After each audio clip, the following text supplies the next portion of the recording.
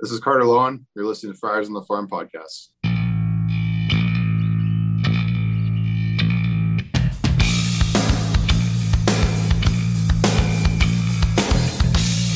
Welcome to Friars on the Farm podcast. I'm Donovan, and right next to me is Roy. Hey, congratulations to Big Poppy. Congratulations to Big Poppy. That's today's breaking news. In unrelated Padre minor league news, and with the Barry Bonds and Roger Clemens.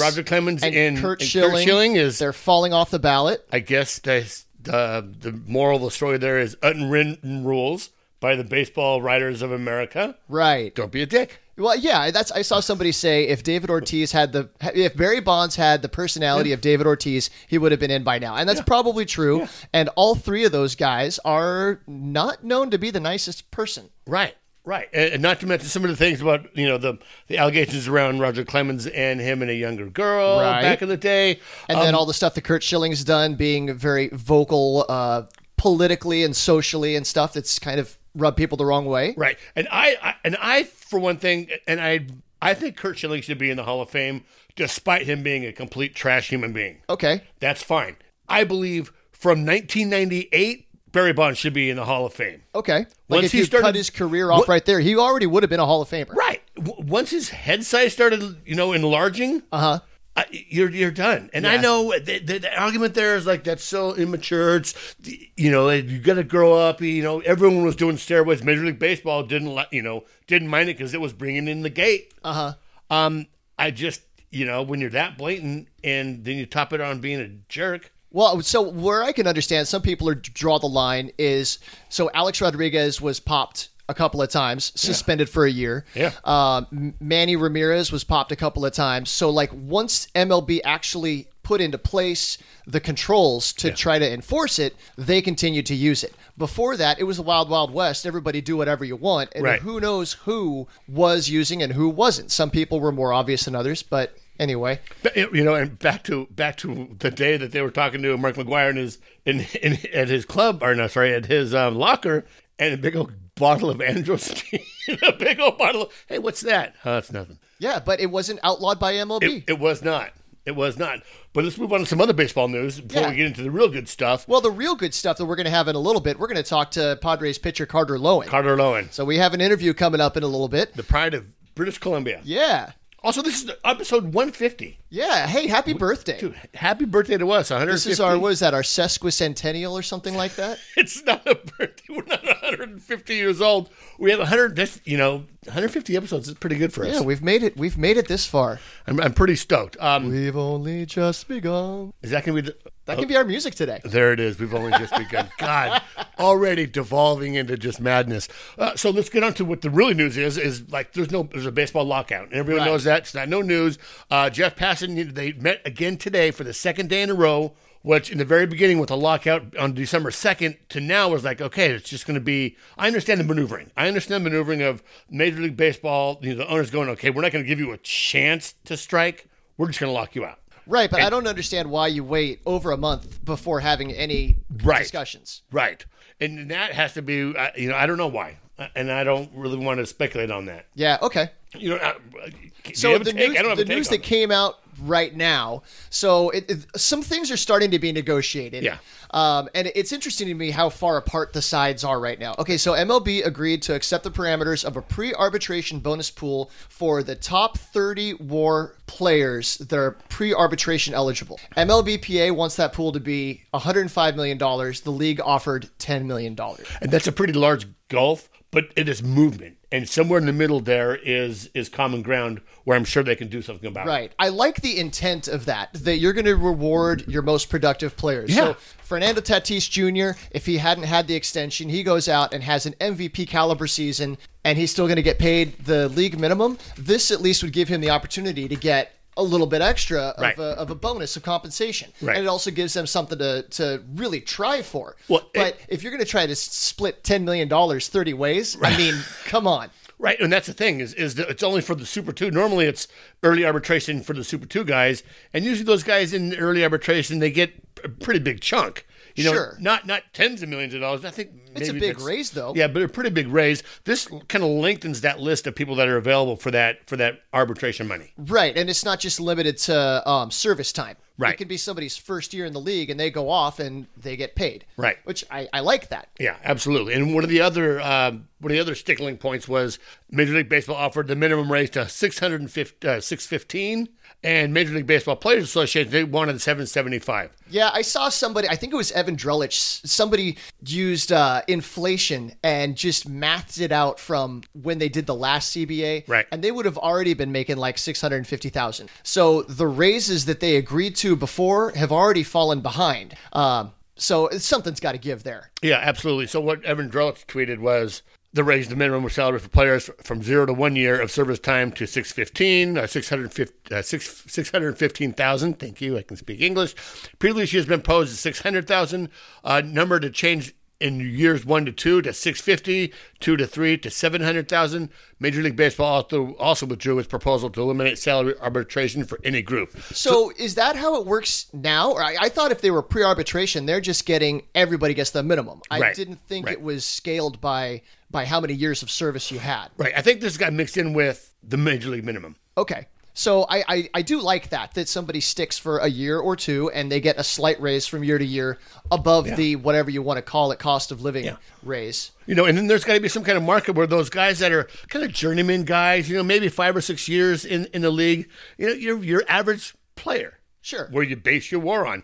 Like those guys, when they come up for free agency, sometimes they get overpaid. Oh, for and sure. Teams get bitten by that. Uh-huh. Having to sign a guy like that you want on your team, but like just because he's been in the league 5 or 6 years and hitting, 240, he's makes $7-8 million. Right. Just because of his tenure. Yeah. Yeah, so I agree with the redistribution of wealth, if you will, because there are so many great young players in the game. Yeah, absolutely. And unless they're signing an extension, they just have to ride it out. Right. That's kind of rough. I mean, now we're talking about people making $500,000, and here we are sitting here, and I don't know about you, but I'm nowhere close to that. No. But still, when you see the disparity of what they make and also what the owners are pulling in and their values, I heard that the Rockies owner was complaining about how difficult it is to manage a budget and all the of this. COVID protocols. Right, but at the same time, the valuation of the franchise that they own has been going up exponentially. Yeah.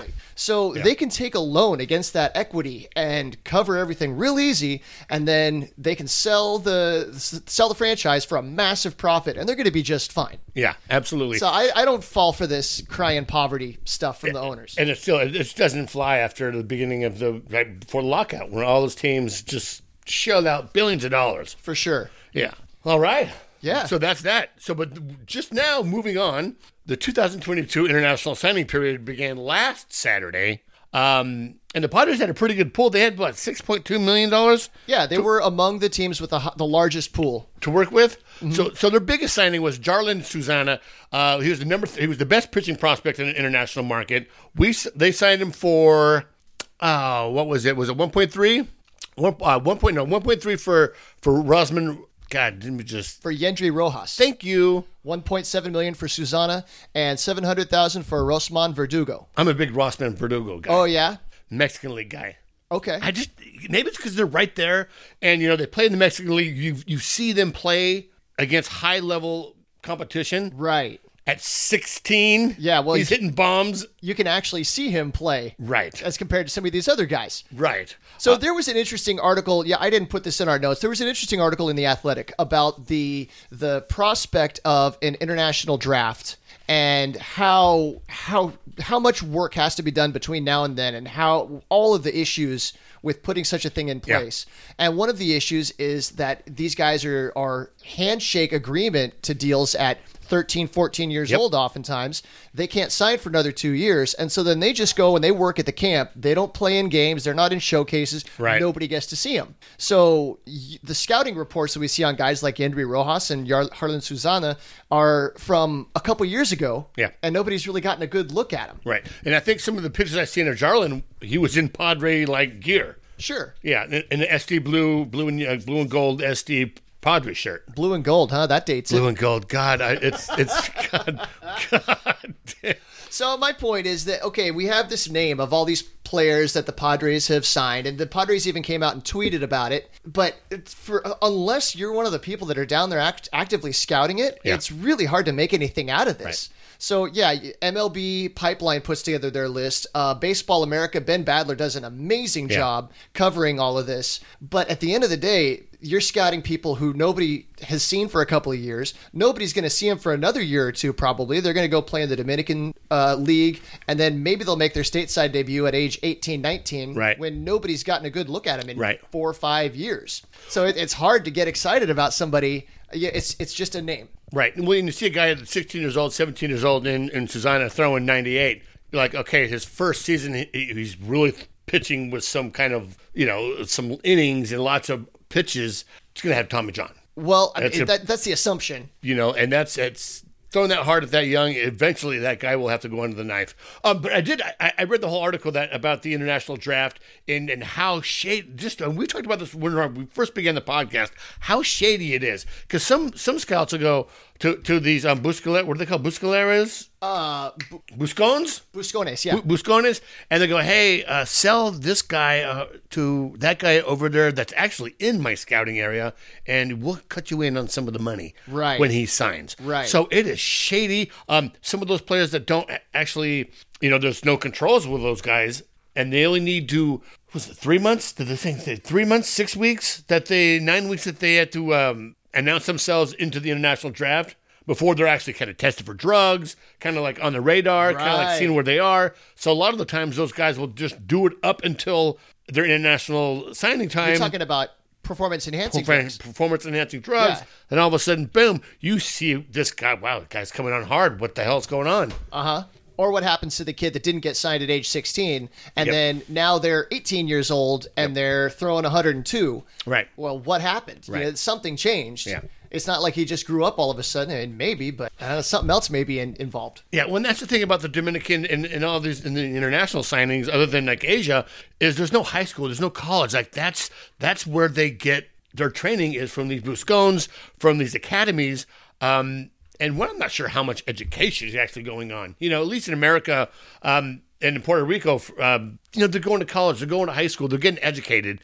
These kids are going in 13, sometimes younger than that. And if they don't make it, their family's in for a lot of money, and they have nowhere else to go. Right. So right. And then when they do sign, their signing bonus gets split up between all these people that were involved, that had a hand in the whole process. And the teams will then, hey, you're 17, we don't have enough money for you. We promised you this money back before, but you know what, not now. So, the teams can renege on how much they are going to offer them back when this original agreement is made when they're underage. Yep. It's just shady AF. It is. It's a shame, but that's the system that we work with. Yeah.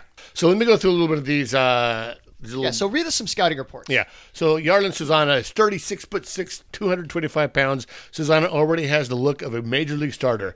The right-hander's fastball is consistently clocked in at 94 to 97 range. He also throws a slider and runs 84 to 87 miles an hour. It's a power slider and a power changeup with a late sink that sits in the 86 mile per hour range. He also throws a curveball which clocks in at the low 80s. It's kind of weird hearing a slider and then the changeup, and they're about the same velocity. Right. It's kind of like what Felix Hernandez used to do. Right. Just nasty. Quote, we were in to see him, and he came out throwing smoke and getting after it, said international scouting supervisor Trevor Schumann. We saw him up to 94, 96, flashing a very good breaking ball and feel for a changeup with hard sink on the changeup. It was eye-popping. We felt like we had to do something, so we moved on it. We're very happy we got him. And he's literally the 30? Everyone before him is a position player. Okay. He's the first pitcher that's on that. I think it's Baseball America's list of international free agents. All right. So Rosman Verdugo was the number 1 overall player from Mexico and the top hitter in the country and one of the best overall bats in the class. At the plate, he shows an advanced approach and feel for the strike zone. He's a contact hitter who has developed gap powder, God, blue and gold, gap powder, Jesus. Gap power, thank you. On defense, he shows an average arm and an average glove. Very polished bat, Kemp said. Excited to get him and Yendry together in our Dominican Summer League lineup. Would expect him to be hitting in the middle of the order.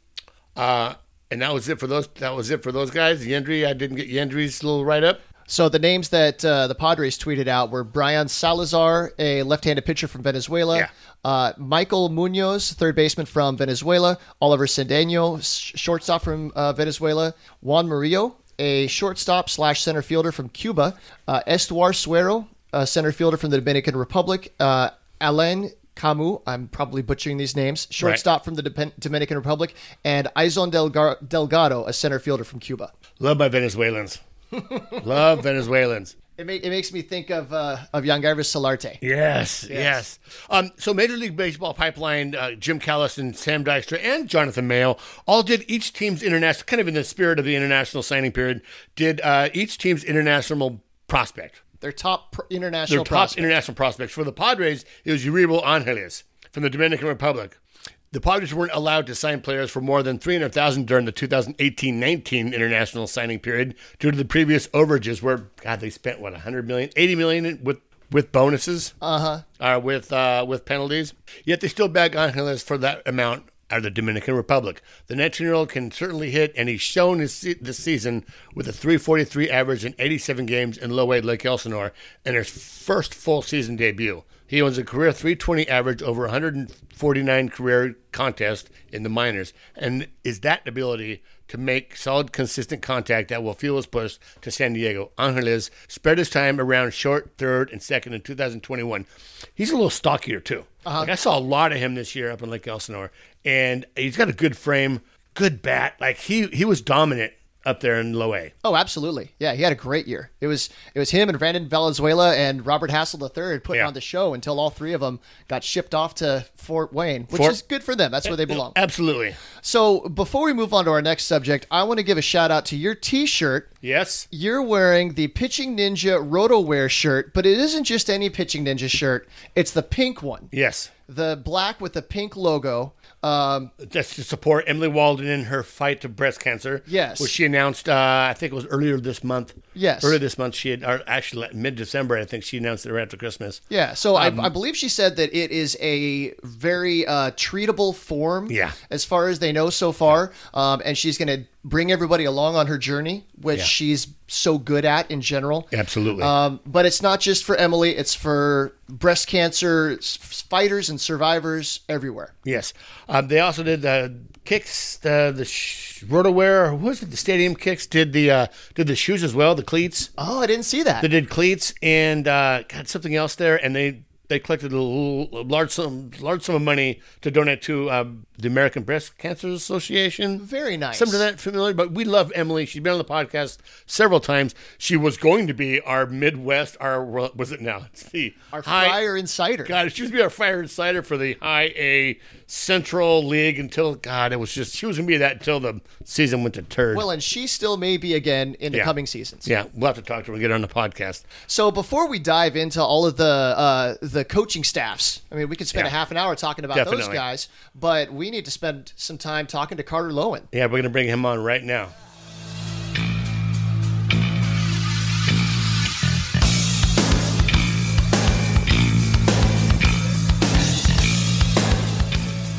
Carter Loewen was signed as an undrafted free agent in 2020. In 2021, the fiery Canadian was beginning to establish himself with High A Fort Wayne with 31 strikeouts and 22 and a third innings and 7 saves with a 1.39 whip when he went under Tommy John surgery in July. He's now well on his way back, and he joins us here on Friars on the Farm. Carter, welcome to the podcast. Thank you guys for having me. I'm excited to sit down and chat with you guys. So, of course. You're kind of an island boy. You're from British Columbia, but you went to Hawaii. Yeah, I don't really know how I ended up there, but I'm really thankful I did because it was an awesome experience. So you're back in Arizona right now, rehabbing. But how are things going on back home? We understand there was significant flooding a couple months ago. Yeah, so that was kind of hard to see, like watching it all the way from Arizona. There was a river that flows into BC and that flooded, and BC wasn't prepared for that. And so it was on the brink of kind of being really bad. Luckily, it kind of settled down a bit, and the worst happened. It wasn't so bad. So luckily, it all kind of got sorted out, and it's all good now. I understand something happened with your high school baseball field.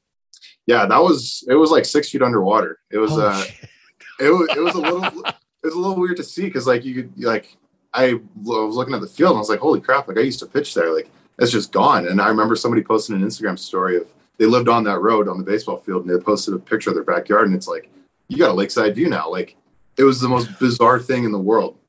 And there's a steelhead salmon going around the corner to third. You headed home. Yeah, literally. And so luckily, actually, I saw a photo today. They're back in the field and the facility's kind of getting built back up. So that's good to see. That's awesome. Well, through social media, I was following. You kept posting news stories and GoFundMe and all this stuff, as the community was going through all of that, because a lot of people were affected. But it's glad to hear that that the community's bounced back and everything's kind of back to normal. Yeah, I'm happy to see that too. So you're back in Arizona right now, rehabbing with Tommy John surgery. How is that going? Just get a baseline. It's going a lot better than I expected. I talked to a lot of guys that had TJ and they kind of told me what it was going to be like, but you never really know what it's going to be like until you go through it for yourself. And there's been hard days and good days. But luckily the good days have outnumbered the bad days. So it's going really well overall. Where are you at in that right now? Are you in a throwing program or are you still working your way up to that? I actually just started my throwing program. So I started at 60 feet on Monday. So I actually kind of like get the feel for baseball, get a little bit behind it. And my elbow feels great. Nice. I actually just reached out to Jordan Guerrero. He told me he's a couple weeks away from that point. So are there other people down there that you're working out with? Are there coaches and stuff? Is there anybody in particular that has been helpful through this process? I'd say just everybody at the facility. It's all hands on deck for the guys in rehab. And if you ever need anything, like they always got your back, whether that's baseball wise or just like off the field. Like I remember it was last week, I was 45 feet and I had one day where I was kind of really in my head. And so I sat down with one of the athletic trainers and I just kind of talked my way through it. And he kind of reassured me, like, it's normal. Like, this is what happens and you're going to get through it. Like, you'll be okay. So it was really good. Yeah. I think Chris Paddock talked about how, the physical rehabbing was in itself a process, but the emotional and mental and just trying to stay positive and like, you don't know if your career is going to resume. You don't know how it's, you just don't know. And that strain on your emotions can get pretty hairy. Yeah. I mean, I'm trying not to have too high of highs and too low of lows. That's kind of my thing. But one of the guys told me, I did all I can do. Like once I got to my throwing program, I did all the rehab, all the stuff right. Now it's just go out and throw. And you got to trust that you did everything right. So that's kind of what I have to keep telling myself. Okay. So I'm going to tell myself, so not this last weekend, but the weekend before, when you just got into AZ, I was supposed to be spending last week in Padres fantasy camp. So we had the hotel all set up. They canceled it because of COVID, but me and my wife went out there anyway. And we ended up going out there on Monday morning. Finally, Monday morning, we went out there at 10 o'clock, drove by, the fields were locked, the back fields are locked up, went into the front, walked in the door. We've been credentialed before to go in there. So I knew the lady was there and it was like the second day of the international signing period. I'm like, there's no workouts going on. And a coach was in a room right next to her and he kind of popped his head out thinking it was probably someone else, but not me. I was like, yeah, no workouts. I'm like, okay. So you didn't try to climb a fence? I didn't climb a fence, but I was like, I was this close to going like, hey, is Carter there? No, he's not here. Get the hell out of here. I didn't want to be a weirdo. Okay, so I have so you live in BC, but now you're rehabbing in Peoria. Does the team like set you up in an apartment there? Or how does that work? Where are you staying?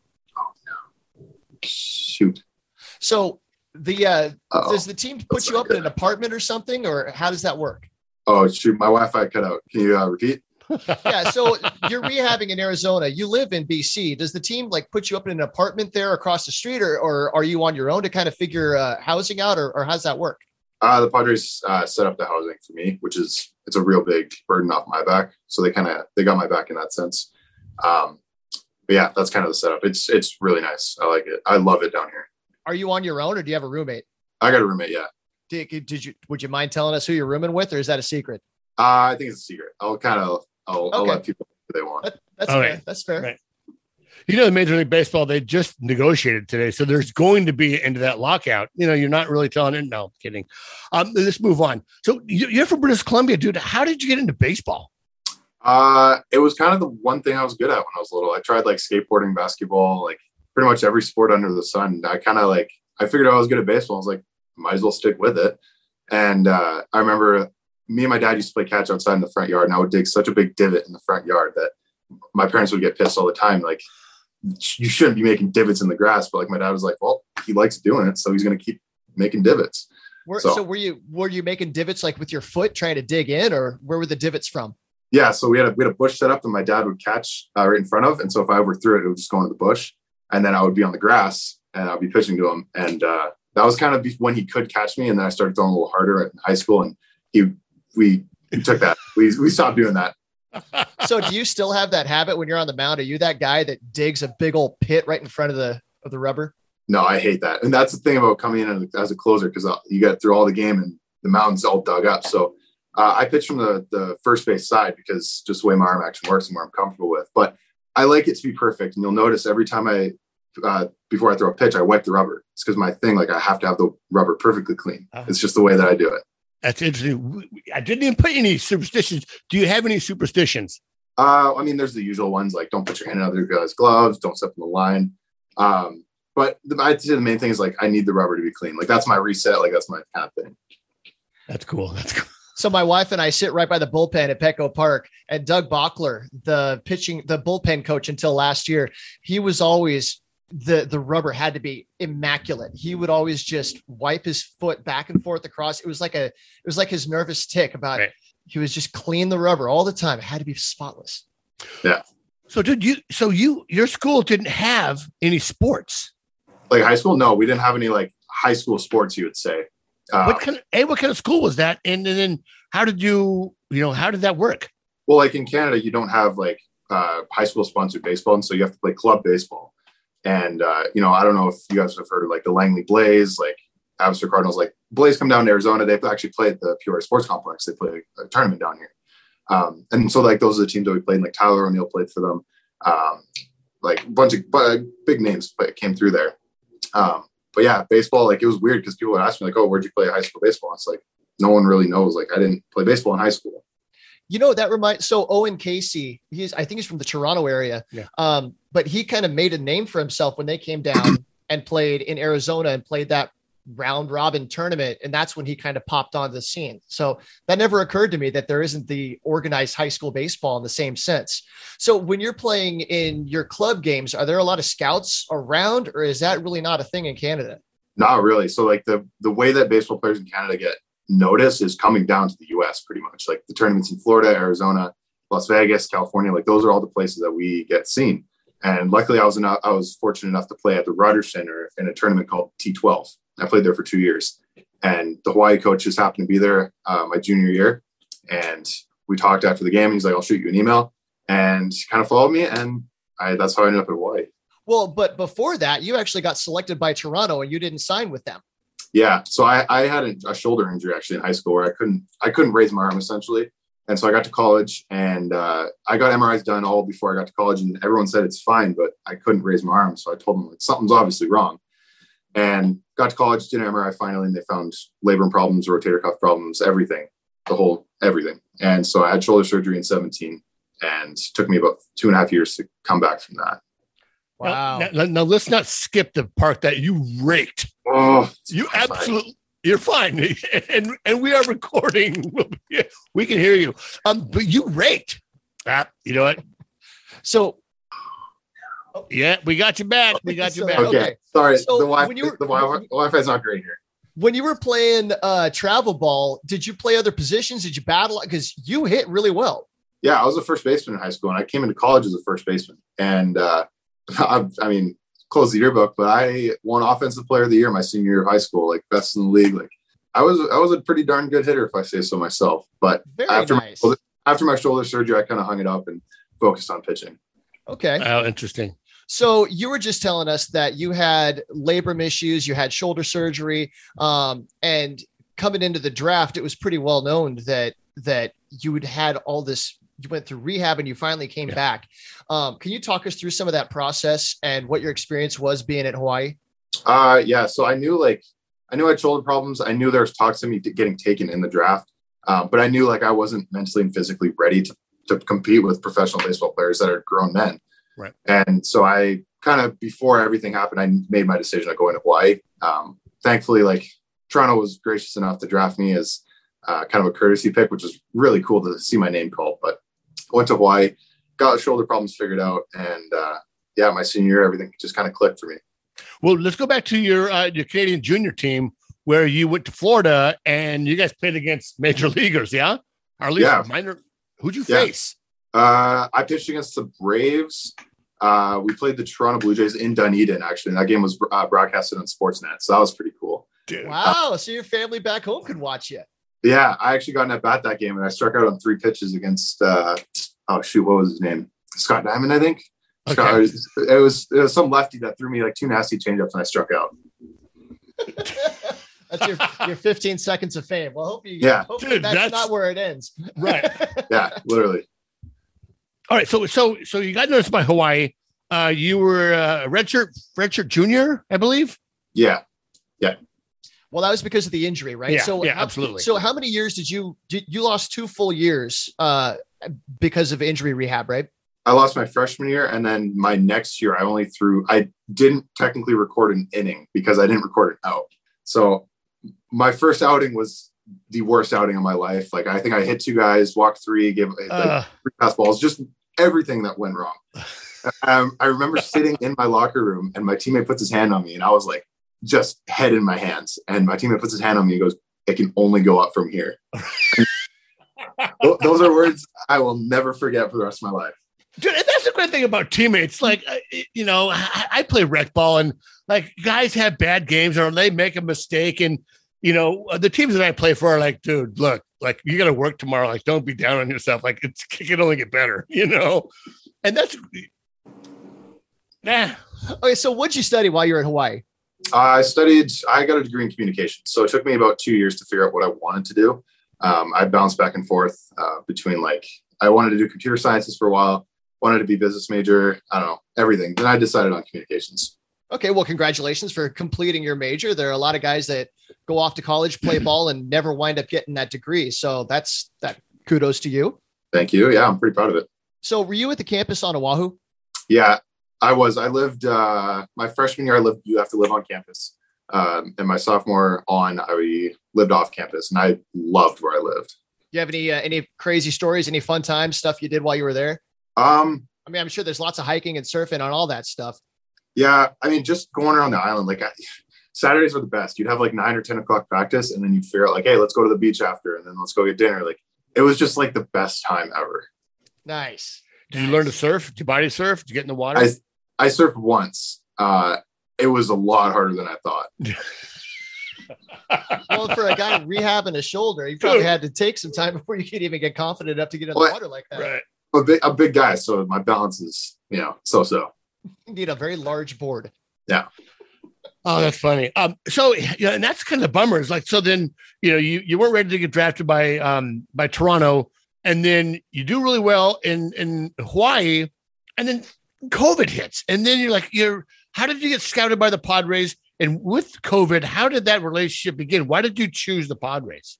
Well, our trainer at Hawaii, actually, when I first got there, that was his first year, and he worked for the Padres. And so, I had some previous knowledge of the Padres and what it was like. And I can't remember the exact process in 2020, but I think I got saw by the Padres cross-checker in Tennessee. And I had a Zoom meeting with a lot of the staff. And I just that when your gut tells you something's right. And that was kind of my gut feeling. And that's why I went with the Padres. Good. Nice. Good. Justin Bachman was your scout. Yeah. Yeah. Yeah. Justin, yeah. Josh Emmerich, the West Coast supervisor for scouting, is his stepfather was a good friend of mine. And we've actually had Josh on the podcast. I asked him about you. And the first thing he said, he's a metal guy. That's what I talked when we talked before. We talked about rock and roll. You like metal? He's like, yeah, I grew up on the 80s. He didn't say, yeah, right-handed pitcher throws this or whatever. He's like, metal guy. I guess that's what sticks out to people. I don't know. Nice. I love it. So it must have been weird so that year, the draft was only 5 rounds. And then they kind of opened things up a little bit for the undrafted free agents. So I guess that kind of gave the Padres some opportunities to see some guys they might not have seen otherwise. Because in a normal draft, you would have been taken at some point, but there's so many guys that were in your boat that, okay, 5 rounds and that's it. And now you got to pick your destiny. Yeah. I mean, I think that was kind of a good thing because I realized I wasn't the only one in that situation. Like there's a lot of guys, like I know Mike Green was in the exact same situation. Like he was a UDFA, same situation. And that kind of helped me be at peace with, my situation and I wasn't upset, but I wasn't going to get taken in the 5 rounds. So that kind of helped. Okay. So what was your process between getting signed and then making your way to Peoria and starting workouts and going out to the games and all that? Like during COVID, during quarantine? Well, yeah, because they sign you, and then typically you have so much time to report to camp, and then it's workouts and all this stuff. But COVID, It must have been a little bit different. Yeah. So I signed in June, and I got told that there might be a camp in September. I didn't get called down for that, and then I started working for my dad at our steel shop, and worked all through the winter, and then I quit working in January and to focus more on baseball. And then I got called down in March. So, but every day it was COVID, right? And so BC is very strict with COVID rules. And so gyms, we had to wear masks. It was hard to go out for dinner, like all this stuff. And so I was just throwing alone every day. And it taught me a lot about myself. So you say throwing alone. Did you have somebody that could catch you, or were you just throwing at a target? I was just throwing at a net every day. Right. Man. So not a lot of Canadians want to play backstop to a guy throwing mid-90s. That's just not a thing there. Well, and the funny thing is, at the facility I was at, we reused old baseballs, and so some of them were waterlogged. So I made the joke that I was intentionally throwing weighted balls because some of them were lighter, some of them were heavier. It's just the way it worked out. You're drive line by proxy. Nice. Yeah, maybe that helped. I don't know. Right. So when you were working at the steel shop, were you like running a mill? Were you driving a forklift? Were you deburring all the parts? I was working in the back of the machine room, and I was doing like lathe work, deburring, drill press, like anything. I was doing busy work pretty much. Okay. But it was a physical job, and that's kind of what I enjoyed in it. I got up at 5:30, went to work, and then went and did baseball. It taught me discipline, and that's something that kind of sticks with me now. Very nice. Very nice. Well, and through all this, through the injuries in, your early career, going through this COVID, it teaches you resilience, right? Like it's not, your journey is to get to the major leagues, but like in between there's a whole road you have to travel. And with that, not only you're developing as a player, but you develop as a man and as a person, just like you got to go with it. Honestly, I think COVID might have been the best thing that happened to me because of that, because I grew so much and I learned so much about myself in that period of time, Absolutely. And I watched a lot of your games and only like, there was like maybe one game that you gave up a bunch of runs and it was like, fuck, those did it. That's it. Just throw that one away. And you had a stellar season. Yeah. I think I remember that game. It might've been the South Bend game, which that was a tough game. Well, so real quick. So a guy named Tyler Durna, were you at the fight? No, I wasn't. I was going in for the, I think it was the 8th or 9th inning, and I was warming up, and I'm facing the field and I'm watching everything go down. And I didn't want to be involved because I had to go out and pitch the next inning. So I was I'm not going near this. We talked to Chandler Siegel. He was the second guy. He was the second guy in that pile. Wait, you're talking about Fall League. That was Fall League. Yeah. Oh shoot. Fall League. Yeah. Yeah. I heard about that one. No, but so you were there at a brawl with the South Bend Cubs. With the Cubs. Yeah. I wasn't involved, but I was present on the field during that. Yeah, so that's the thing about the bullpen guys. They're like, even if you are pitching next, like it's already over, and you guys are jogging out. Just it's kind of eyewash a little bit. I think it's just a show fake. It's like support your team, get out there, and. So did you do that? Did you at least jog out onto the field a little bit, like act like? I gave a little courtesy jog, but. Right. I had no intentions of being involved. Dude, I watched that game live and it was gnarly. I work for UCSD here, and Tyler Durna is a guy who plays who was drafted with the Cubs, and he's a great kid. I fed him his first 2 years of school. But he was at that game. I'm pretty sure he was at that game against you guys in the fight. And yeah, dude, it's gnarly. I get to the mound after everything happened, and the mound's a slop fest. Like I can't even place my foot. The umpire comes up to me and goes, "Hey, just so you know, warnings have been issued." And I'm like, "So if I hit a guy because I slipped, then I'm getting ejected." And he goes, "We'll make that decision at our discretion." Sure enough, I end up hitting a guy on a cutter, and I'm like, "Oh no, I'm going to get thrown out of this game because I just hit this guy unintentionally with a cutter."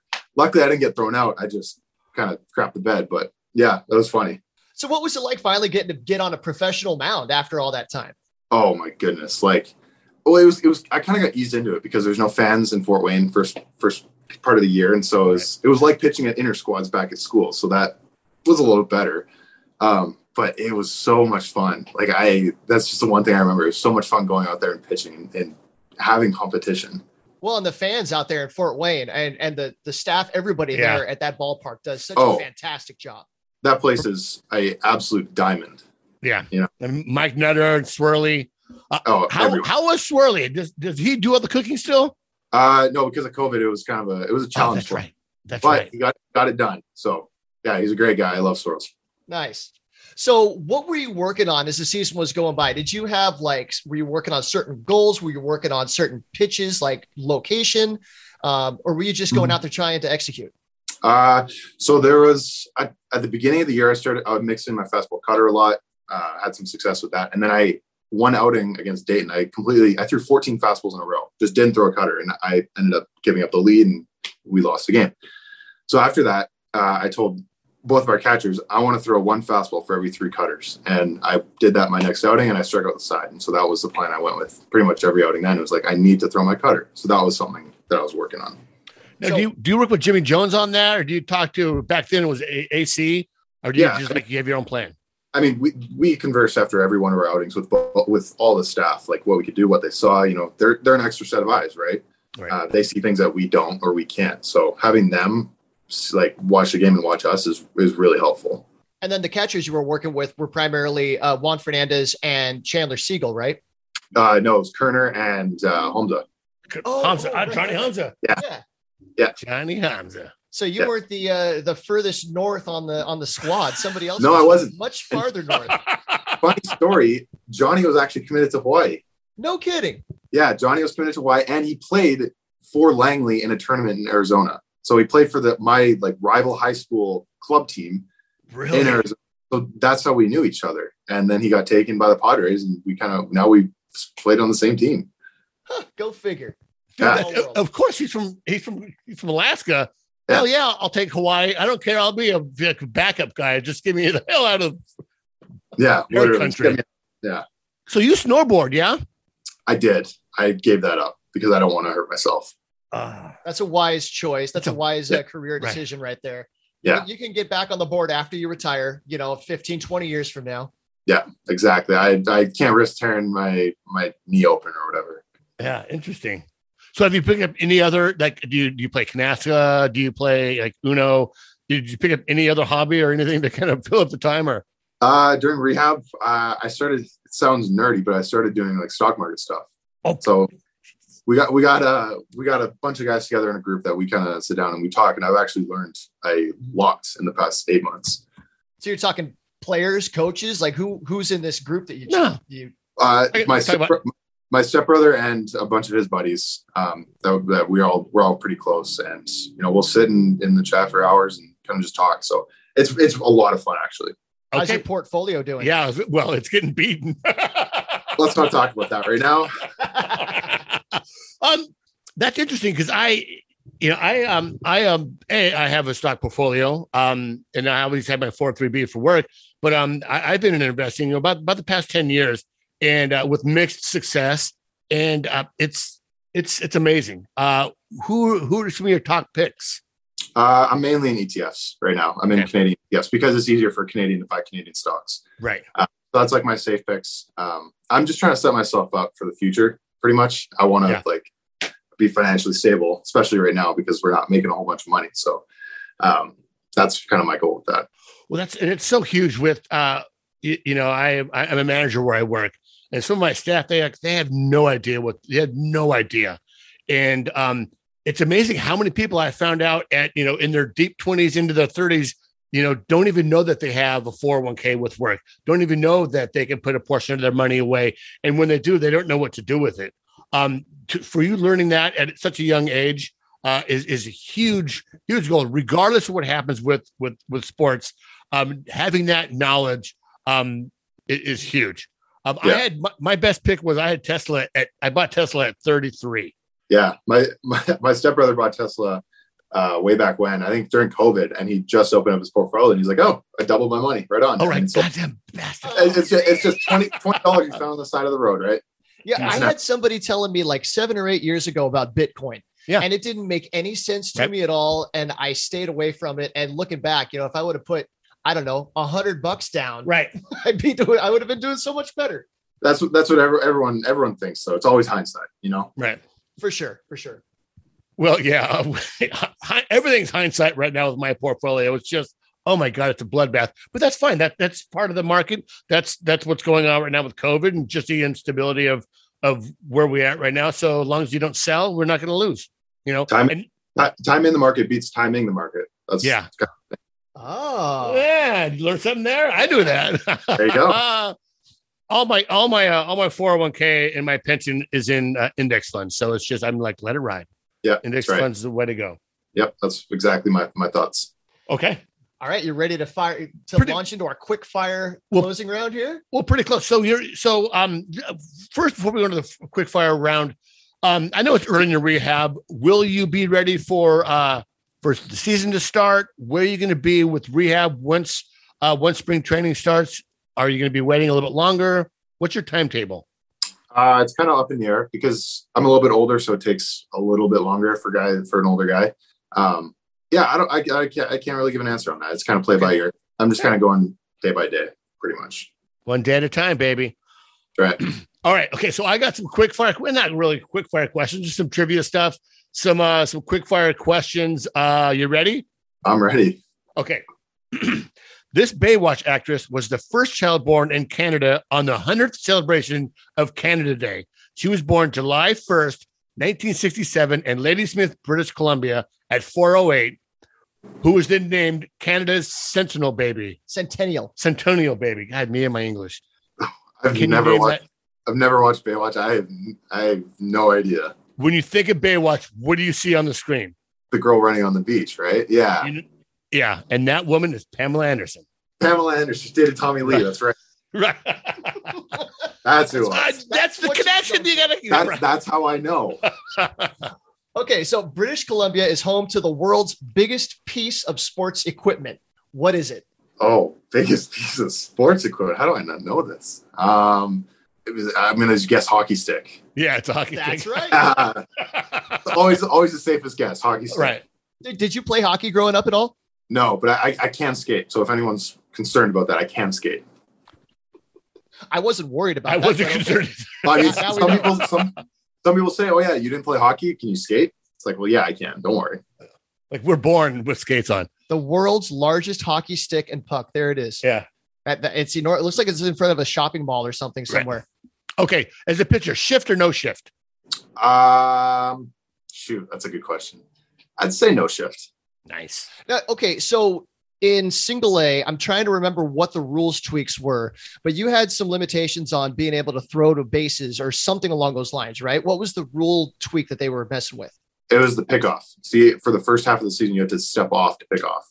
And we actually picked off a lot more people than I thought we were going to with that rule. I don't know what it was. Yeah, it was surprising.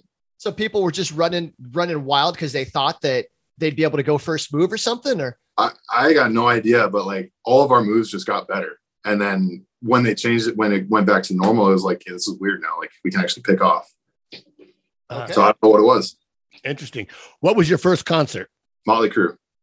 Nice. Oh, okay. So Motley Crue, they just got back together, right?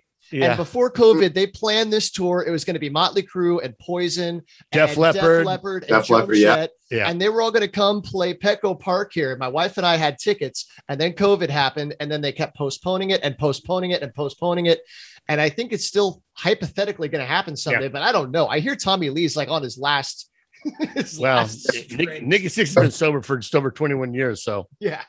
I got actually a really cool story about that. So I went with my cousin Andy. And we're sitting kind of middle of the stadium. And about 3/4 of the way through the concert, they clear out the row behind us. And I'm like, that's weird. Like, I don't know what happened. And at the end of the concert, they walked off. And then all of a sudden, people started cheering behind it or like next to us. And we see them walking behind us to the middle of the stage where they did their final like little song. So I got to high five Tommy Lee, Mick Mars, Vince Neil. Like I high fived the whole band. It was wicked. I was 15. Dude, I saw Motley Crue on the Shadow of the Devil tour, 1986, 1987. Oh, the prime. Dude, back in the day. And, they were my team. They were my band in high school. Them, Judas Priest. I was a metalhead in high school. That's why on Twitter, I said, you gotta follow my guy, Joe Daly. But that was the last time I've seen him. I haven't seen him since. And, I've read the diaries, the heroin diaries from Nikki Sixx. I'm sober 20 years myself. So being in recovery, just knowing those guys, I mean, all four of those guys surviving is amazing how, none of those guys are dead. Yeah. Well, first, congratulations on your sobriety, first of all. But yeah, reading the heroin diaries, reading what Nikki Sixx went through, that is unbelievable. I love that book. So do you know Mason Fioli? Have you gotten to hang out with him at all? Because he was my roommate in Fort Wayne. Oh, okay. So were you guys comparing notes on music and stuff? Yeah. So he brought his guitar out to Fort Wayne, and it was funny because he lived in the closet because that was the way it's set up, and I lived outside of his closet. And so like at night he would like sit down in his bed or whatever and play guitar. Yeah, it was just great memories. We talk about music and stuff. He's a big oh shit, I can't remember. He's a huge fan of one band. He's a Deadhead. He's a big Tool guy. He's like he loves. Yeah. I know Pearl Jam. He was all about Pearl Jam. Thinking that's out right. Pearl Jam. Yeah. We had a whole episode. We had him on, and we talked baseball, and then we started kind of talking movies. Then we had him come on later, and we did a whole thing about just music and movies and very little baseball. There was nothing but just rock and roll, man. It was epic. I think that music and movies. Yeah. Music and movies. COVID was going on, so we were looking for we're looking desperate for stuff to talk about. All right, AC/DC or Kiss? AC/DC. Not a fan of Kiss. Nice. Okay, that's fair. What's your walk-up song? It's by Faith. What was it? Shoot, I can't remember. What was it? I'd have to look it up. I can. What was it. The band? It was by Faith No More. Falling to Pieces. That's what it was. As I'm falling to pieces. Yeah. I'm surprised you know that. I first heard it in the movie. In the movie Black Hawk Down, and I fell in love with the bass line of that song. Yeah. Nice. Okay, Metallica's Black Album or AC/DC's Back in Black? Metallica's Black Album. Oh, all right. Ooh, all right. Do you have a favorite Metallica album? No. I'm not a huge fan of Metallica. Like I'll listen to them here and there. I went through like a phase in high school. It was like months just straight Metallica, but kind of tapered off a little bit.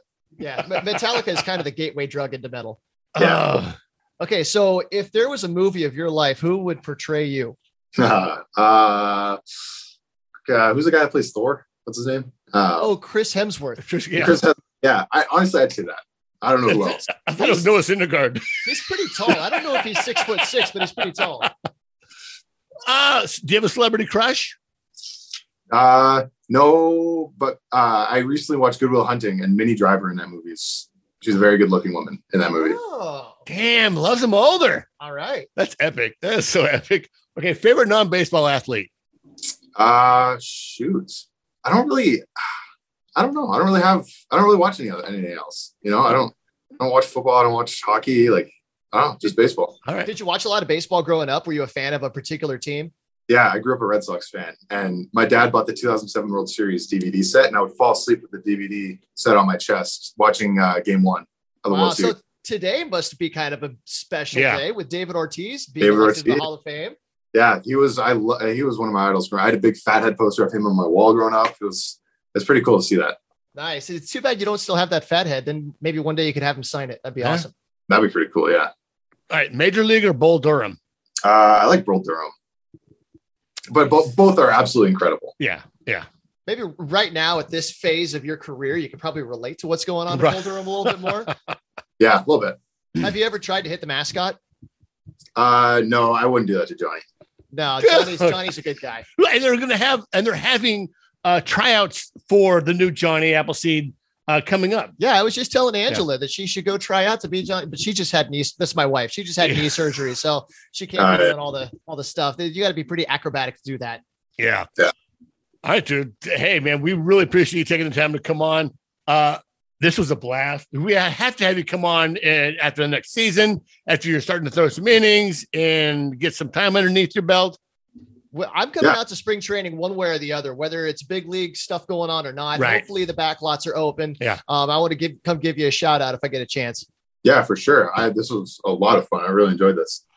We spend like whenever we go out to spring training, it's like, okay, we have the game at the afternoon or in the evening. We spend all day in the backfields, just going from one field to another field to another field.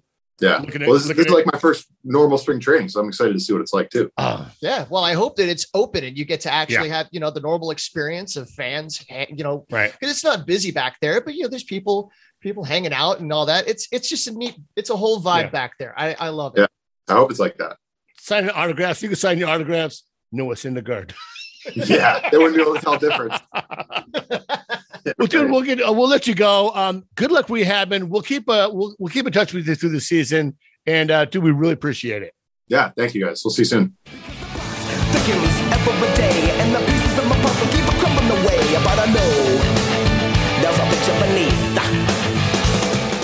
Dude, that was fun. Yeah, Carter's a great guy. That was wild. Yeah. Talking about Mesa Field, he's in the closet because that's where he lives. Not that closet, but he lives in a closet because they're all roommates. I know, that's wild. Oh, that's crazy. Well, so we appreciate him taking the time. We were gonna go over the new coaching staff with all the different Padres affiliates, but we're gonna go ahead and save that for next time. We'll save that for next time. Since we wound up running a little bit long, which is always a blessing. Yeah, absolutely. We love you guys. Keep listening to us. We'll be up next week. Have another guest. I'll search around, see if I can't find someone to come on the podcast. Yeah, we got a couple ideas. We got a couple irons in the fire. We got a couple irons in the fire. Yeah. We're iron boys. Oh, jeez. I don't know why I get stuck on that thing. Why is it real way off balance? And why do every time I see a clip of those video of those guys, they're always leaving something and they're in fights with people? Do people just want to fight those guys? I for some reason they've stayed out of my social media, so I haven't seen them, and I'm happy to keep it that way. I guess because I see them on Facebook, the little like story things, and they're always like walking out of something, lifting up their hands like that or something like that, and everyone's filming it, and dude, just let the guys be island boys. I guess I don't know, not my thing, but like, goddamn. Anyways, it's good to be podcasting again. God, glad you're safe. Glad you're back. Glad you're back to normal. Oh yeah, health issues and whatever. It comes and goes. You got the sweet Padres blue and gold. No, brown and gold. Brown and gold. Yeah, I don't know why I felt this is the first time I've worn a Padres logo. I think since the lockout. Dude, that's pretty sweet. Did you have a Christmas? Yeah. Nice. I think my in-laws got it for me. Nice. I got Liddy the breast cancer pitching ninja. I always wanted to get a pitching ninja shirt. I just haven't been able to pull the trigger. So when they said Emily was going to be, they're going to do the pink one for Emily and breast cancer, I'm like, I'm on it. That's fantastic. I bought one to Liddy for her birthday, and I bought one for myself. Happy birthday to you too, I guess, huh? Yeah, it has to be about me sometimes too. Hey, anyways, you can meet me. You can reach me on Twitter at SD Donovan, and I'm at Zippy_TMS. Go. Are we allowed to say go Padres? Hey, go. Were they locked out? Go anti-lockdown. Go MLBPA. Go negotiate. Yes. There it is.